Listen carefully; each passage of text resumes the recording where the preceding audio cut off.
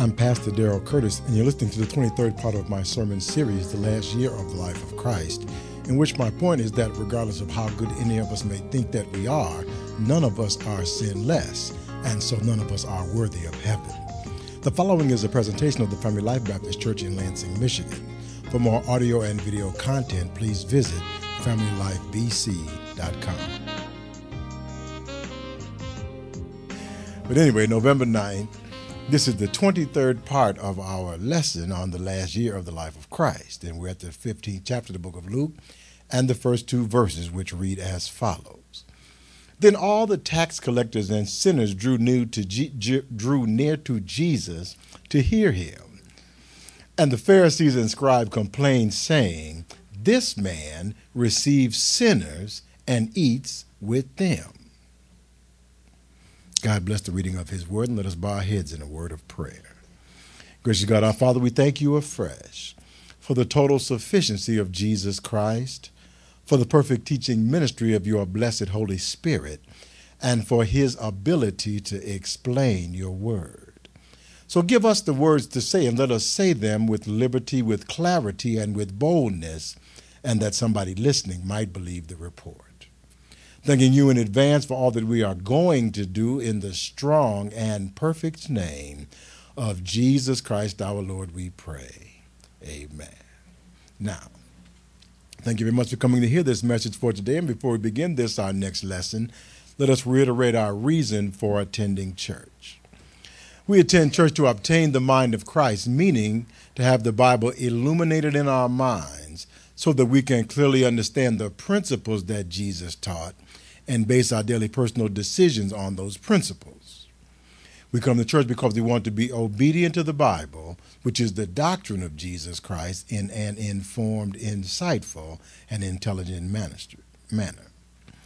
Now, Jesus is in the home stretch of his preaching ministry, and as he brings his earthly life to a close, our entrance into heaven becomes the major theme of Jesus' teaching.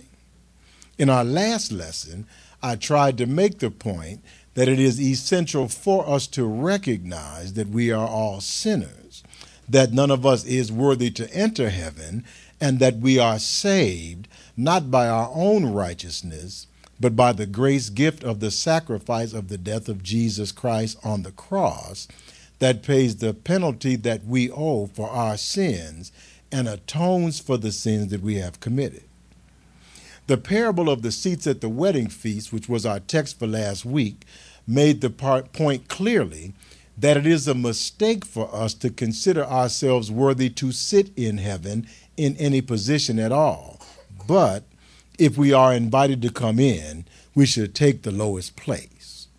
Jesus taught in Luke 14:8-11, "If when you are invited by anyone to a wedding feast, do not sit down in the best place, lest one more honorable than you be invited by him, and he who invited you and him come and say to you, 'Give place to this man,' and then you begin with shame to take the lowest place. But when you are invited, go and sit down in the lowest place, so that when he who invited you comes, he may say to you, 'Friend, go up higher.' Then you will have glory in the presence of those who sit at the table with you. For whoever exalts himself will be humbled, and he who humbles himself will be exalted." Now, the wedding feast is analogous to heaven, and God is the one doing the inviting.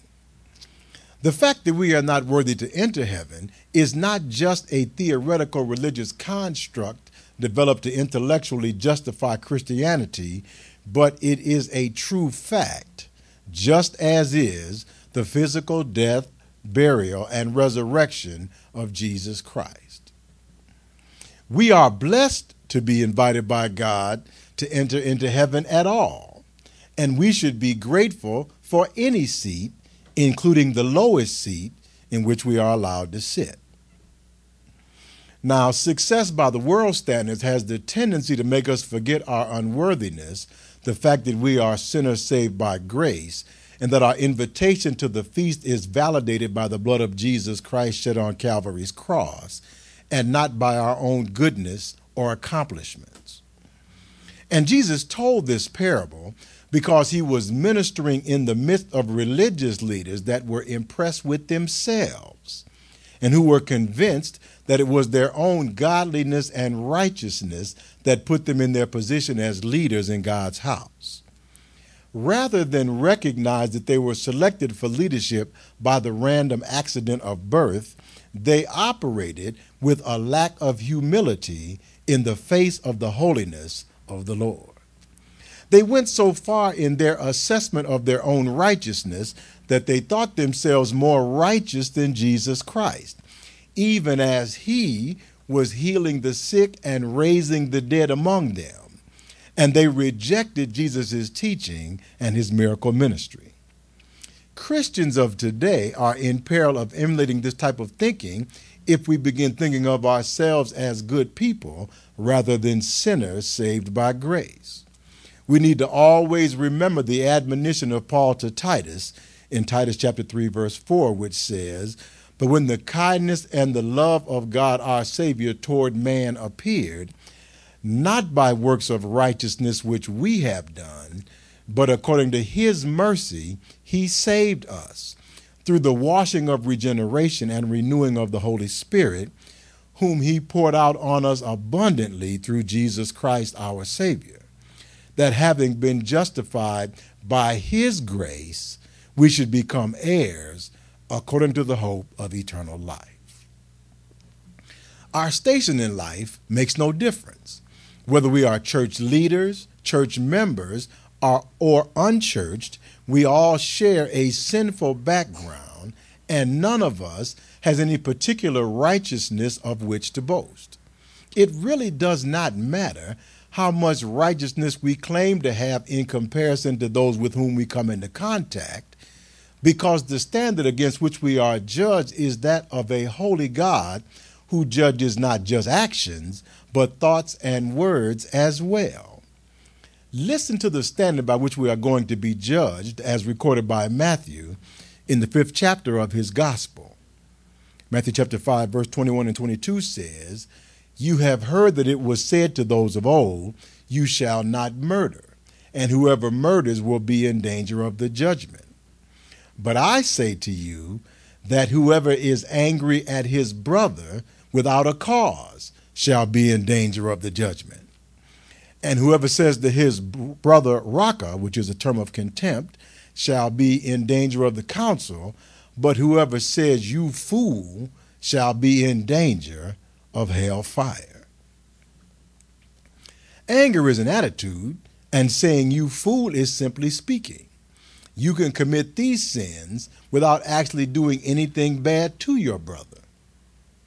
Matthew chapter 5, verse 27 and 28 continues, "You have heard that it was said to those of old, 'You shall not commit adultery.'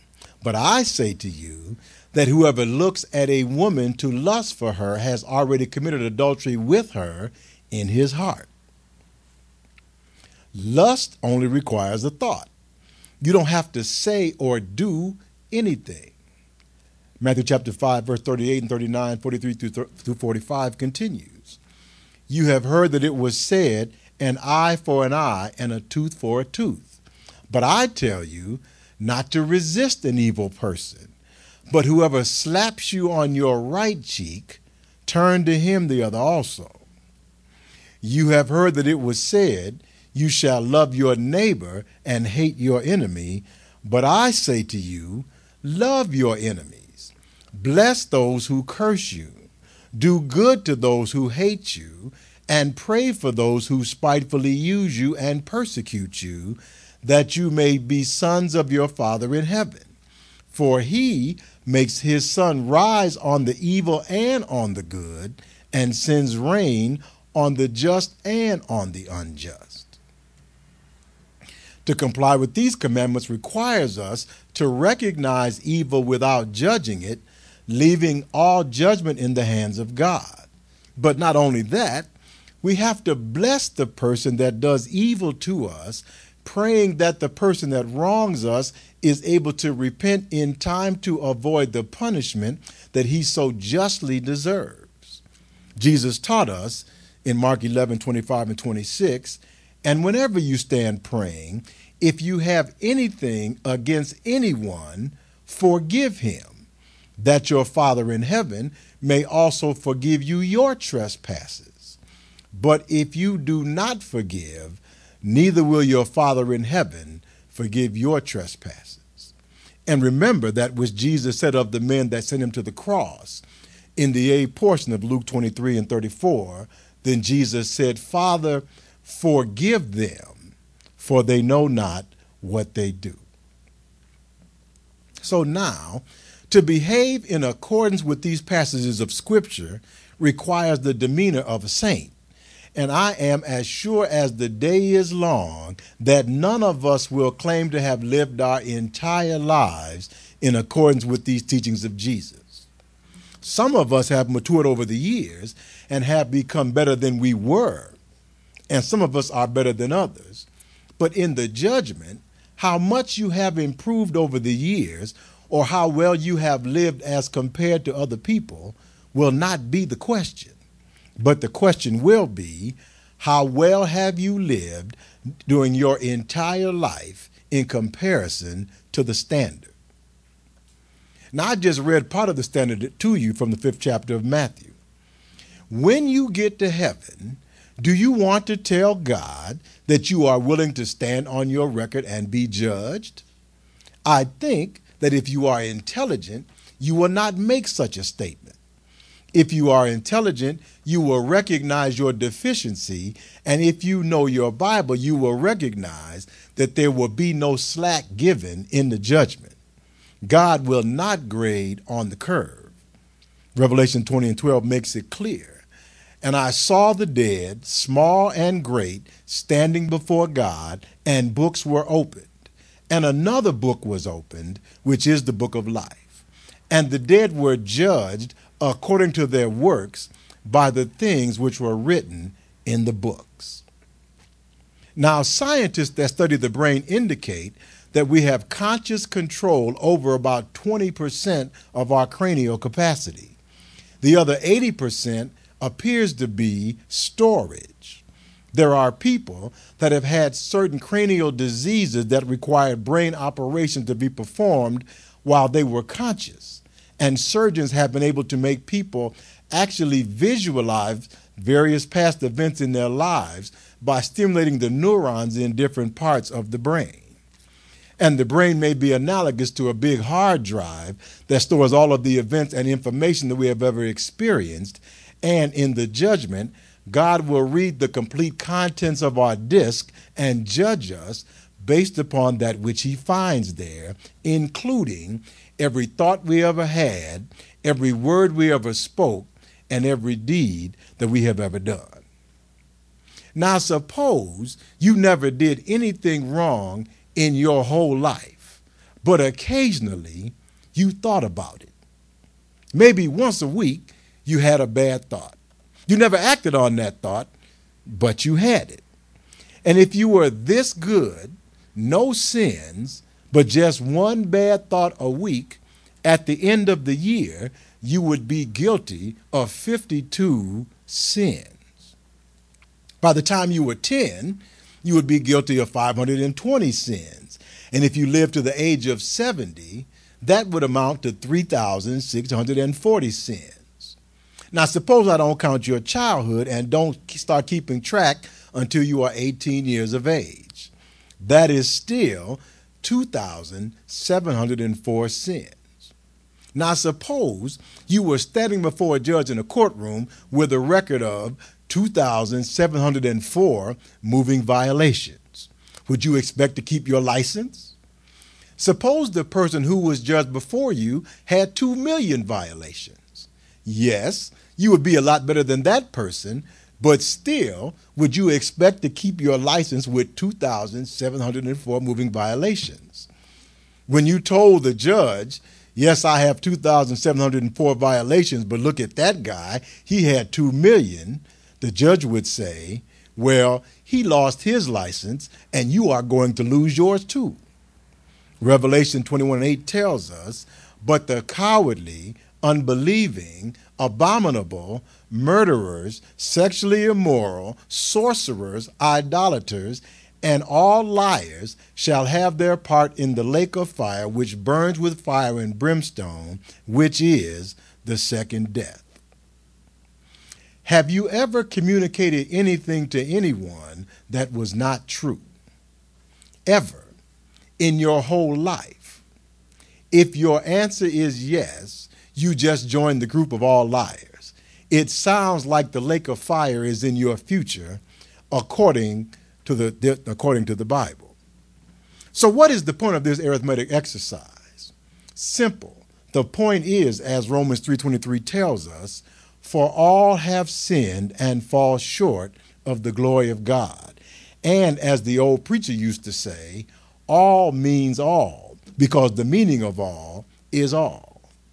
Regardless of how good any of us may think that we are, none of us are sinless, and so none of us can save ourselves. Now, the same thing was true of the Jewish religious leaders, but nonetheless, they did not recognize their sinfulness and rejected Jesus Christ. So Jesus warned them about their rejection of him and of his godliness, again using the motif of a feast in Matthew 22, verses 1 through 5. And Jesus answered and spoke to them again by parables and said, the kingdom of heaven is like a certain king who arranged a marriage for his son and sent his servants to call those who were invited to the wedding, and they were not willing to come. Again, he sent out other servants saying, tell those who are invited, see, I have prepared my dinner. My oxen and fatted calves are killed, and all things are ready. Come to the wedding. But they made light of it and went their ways, one to his farm, another to his business. Jesus is bringing the kingdom of God to Israel, complete with the miracle ministry predicted by the prophets, but rather than accepting Jesus' invitation to join him, the Jewish religious leaders made light of the kingdom, just as those in the parable made light of the invitation to the wedding. Time and time again, the Jewish leaders listened to Jesus teach, and the Bible records that Jesus' teaching filled them with madness, not because of any error or lack of logic in that which Jesus said, but simply because Jesus proved their sinfulness and the incorrectness of their theology to them. The Jewish leaders despised Jesus and his arguments because they could not refute his logic that condemned them.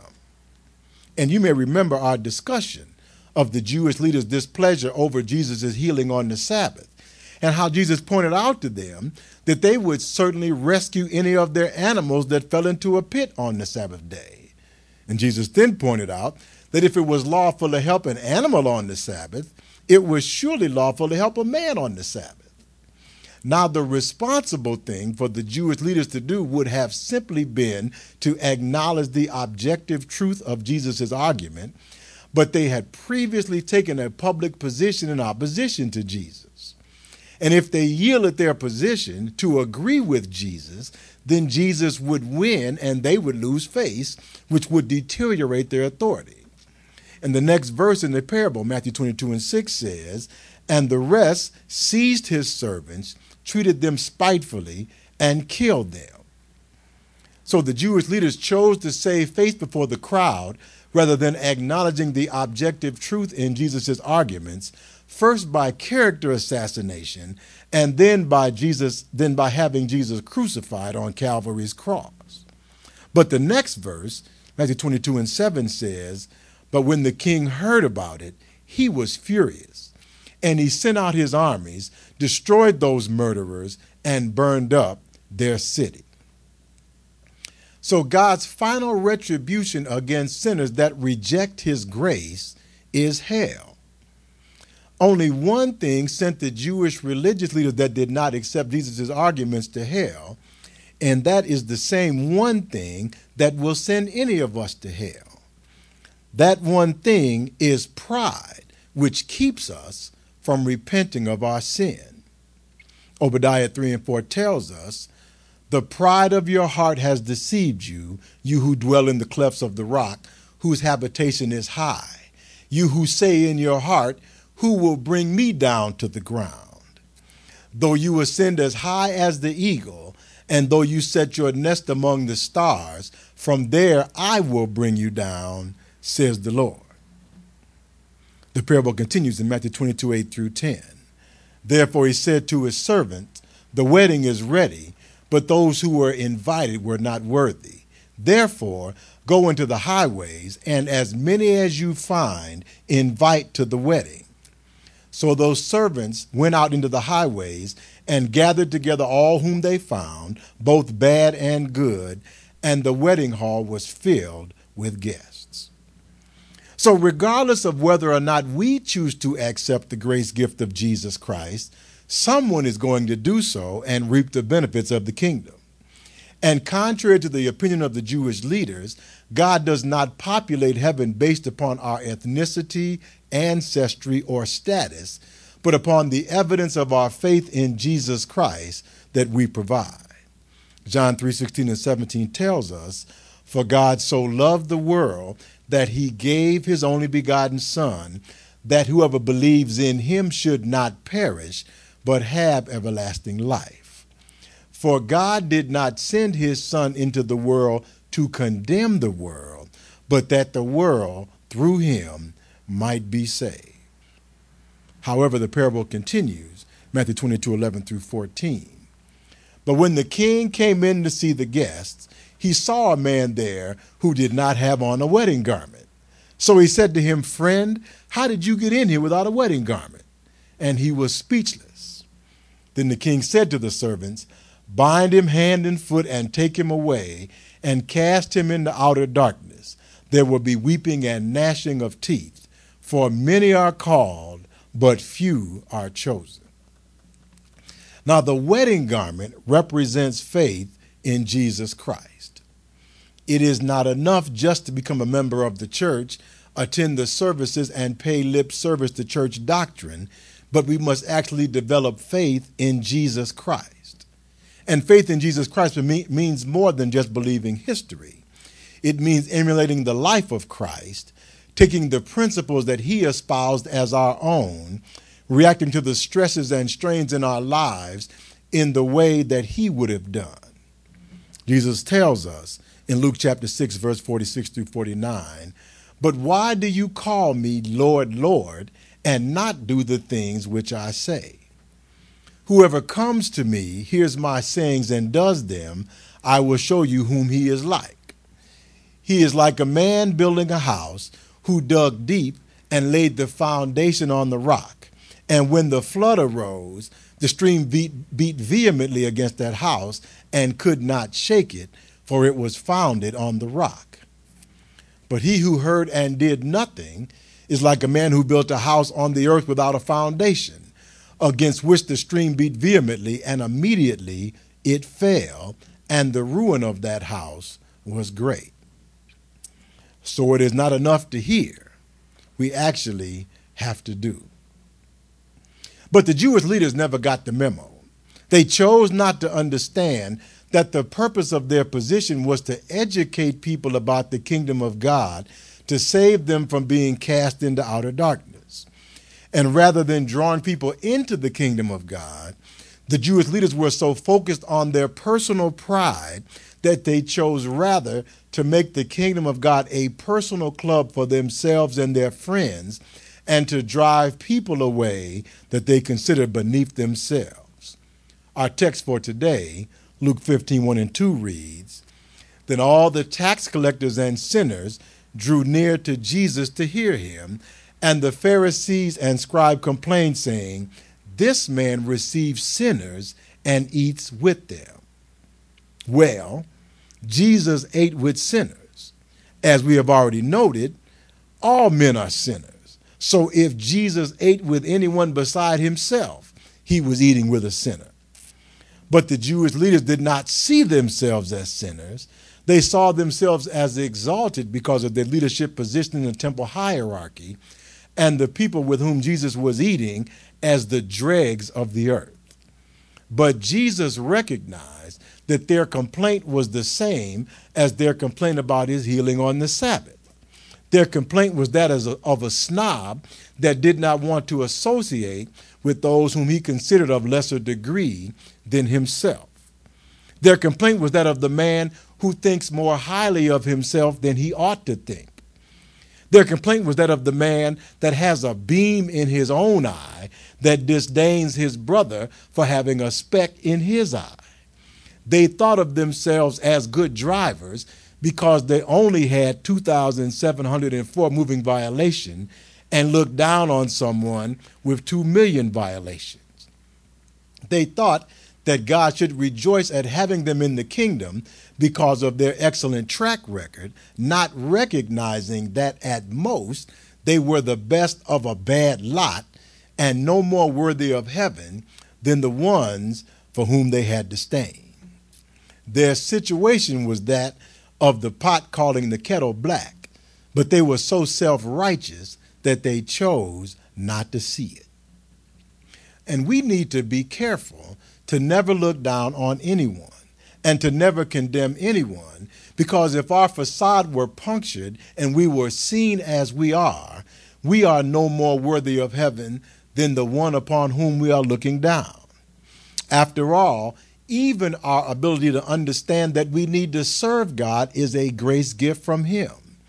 1 Corinthians 4:7 tells us, "For who makes you differ from another? And what do you have that you did not receive? Now, if you did receive it, why do you boast as if you had not received it?" Everything that we have, material, intellectual, or spiritual, is a gift from God. We are saved not because of our own righteousness, but because God was looking for us and he found us. We did not become Christians spontaneously. Somebody had to take the time to explain the situation to us, and then we still had to be drawn by the Holy Spirit. The Christian enterprise is one in which we are being used by God to draw one another to him.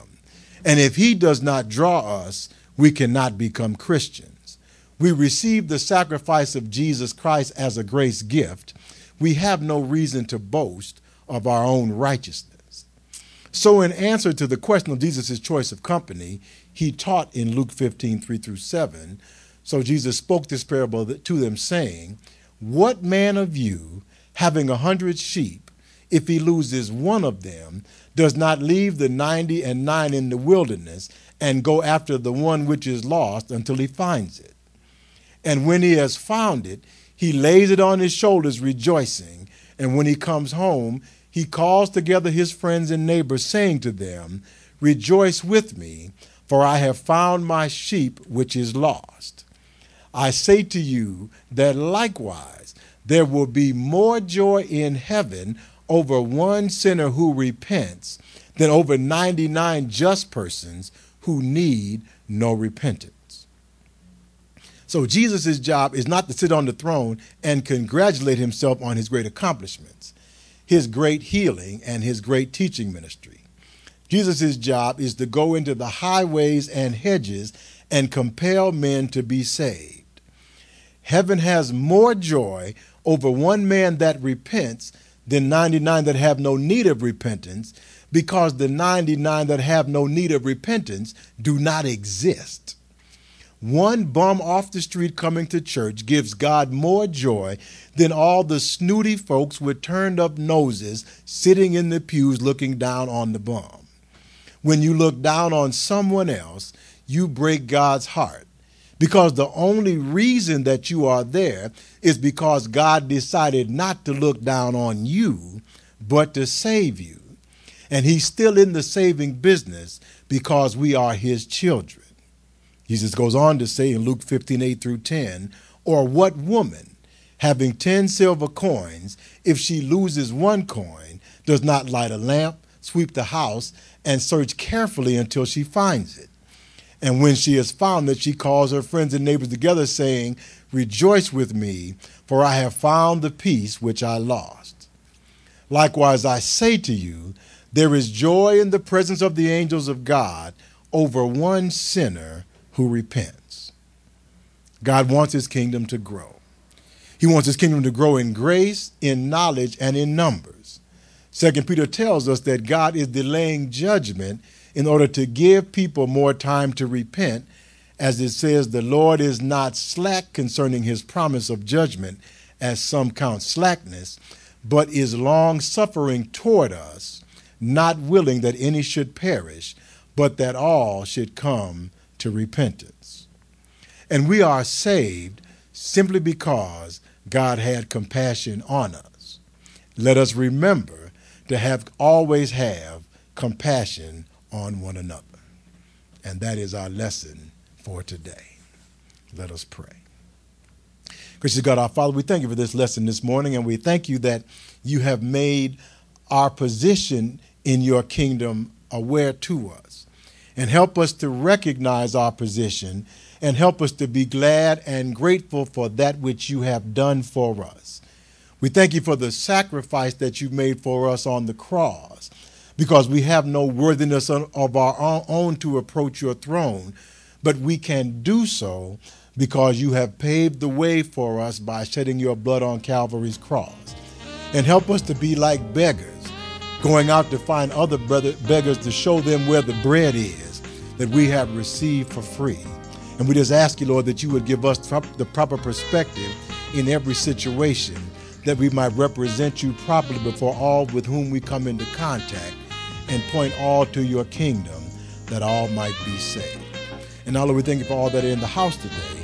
We ask you that you would give us traveling mercies as we go down from this place, and then bring us back once again at the appointed time. And now, Lord, we thank you for all these things. We thank you for your goodness, for your mercy, and for your grace. And most of all, we thank you for your sacrifice on the cross, for rising from the dead on that Sunday morning. Thank you, Lord. In the wonderful name of Jesus we pray. Amen, and thank God.